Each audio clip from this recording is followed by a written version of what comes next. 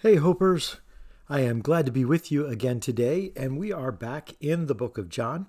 This time it is John 12, and really the last chapter before we start getting to the weekend of Jesus' death and resurrection, because the next chapter, chapter 13, is Jesus washing his disciples' feet, Last Supper, betrayal. So this is kind of that transition in a book of 21 chapters. This is a transition here at chapter 12, which shows you how much emphasis John puts on the death and resurrection of Jesus, and especially the night before, the Last Supper, the garden, Jesus' prayer, all of that takes a major portion of the book of John. But here we are in chapter 12. And in chapter 12, we come to this story about Palm Sunday, the story that we just kind of looked at a few weeks ago as we celebrated Palm Sunday together. So I want to read from chapter 12, verses 12 to 16.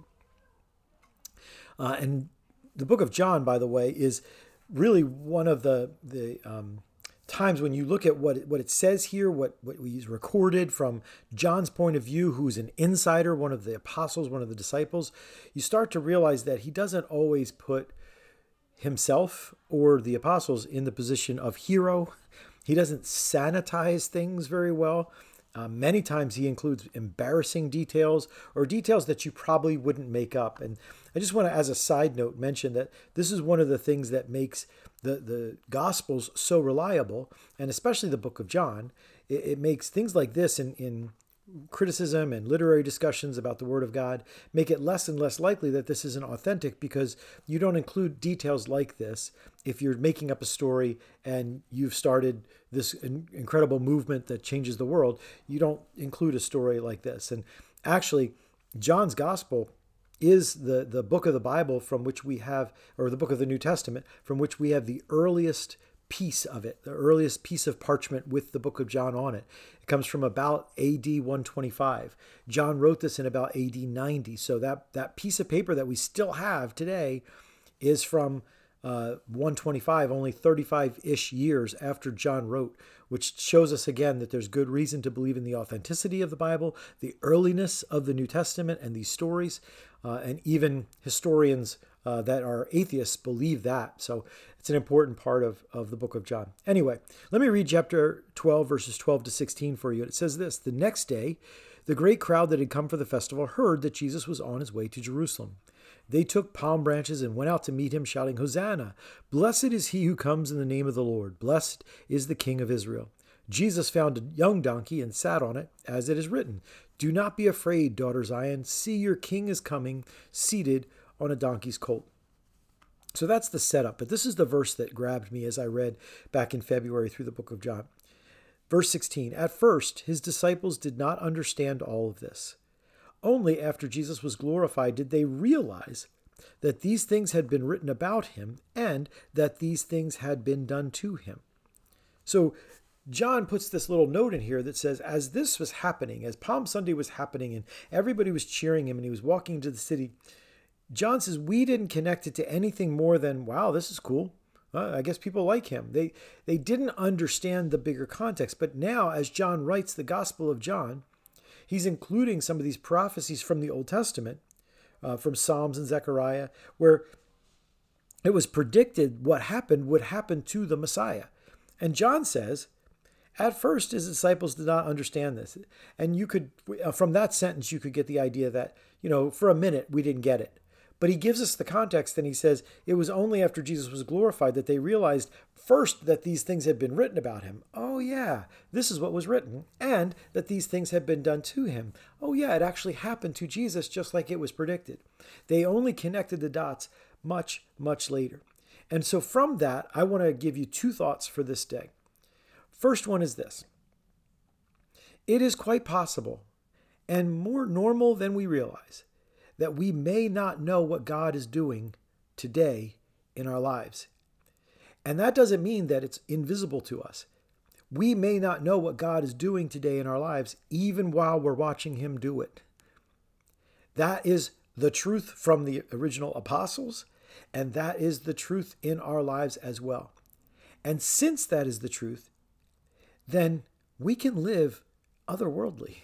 We can live like There is nothing that for us is off-putting, nothing that is shaking, nothing that causes us to wonder if this is all a myth or a lie. If God is able to do things right in front of us that are fantastic and powerful and even here have been predicted and now are coming true, and our human understanding and its limitedness can't always put all the dots together.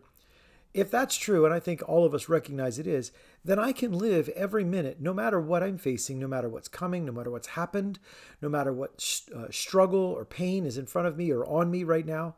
I can live with confidence. I can live like I don't belong to this world. I can live like my God can do, even when I can't see it. I can still believe he's doing it. It invites me to faith, even when I don't understand what's happening in my life. It invites me to trust, even when I don't understand what's happening, because I recognize and realize that I may not be seeing it. That doesn't mean God's not doing it. The other thing is that God is both patient and powerful. God is patient and powerful. Aren't you glad? These men that are here looking at this, that John is saying we didn't realize, we had no idea, and it took a long time for us to put the dots together. These are the men who went on to found the most significant movement in the history of the world. And again, even scholars that have nothing to do with Jesus or Christianity, they've rejected it outright, would acknowledge that the greatest movement, the most significant movement in the history of the world is Christianity. It began with these men who didn't get it, who missed it. And God didn't say, forget it. I mean, think about all that John has written that they have seen and heard that Jesus has taught them. And so they come to this moment and they still aren't getting it. And God's patience does not throw them away. God's patience waits for them. If God is that patient, maybe we should be too. Maybe you can afford to be more patient with people. Maybe you can afford to be more patient with yourself. And God is powerful. So powerful that he can even use the confused. He can even use the slow. He can use the hard-headed, the zealous in the wrong direction. Scripture is full of the evidence of his power, not just in things like, wow, look, he created the universe. Look at the power of a sun. Look at the power of a star. But God's power comes down to look at how God can use really weak, messed up people. That's how powerful he is. Aren't you glad God is patient? And aren't you glad God is powerful like that? So let's recognize that God may be doing something today in my life, and I'm watching him do it, but I don't realize what he's doing. And let that call me to say, God, I may not see everything you're doing, but I know you're doing good, so I'm going to trust you. I'm going to believe you are at work in my life. And God, help me to be patient like you are with me. Thank you that you are patient with me. And I pray that you would use me in those powerful ways, not for my glory, but for yours, not for my kingdom, but for yours. But I know you can use even me with all my flaws, with all my messes, with all my weaknesses. You can use me. And so, God, I'm giving myself to be used by you this day. I pray that that's exactly how we will approach this day.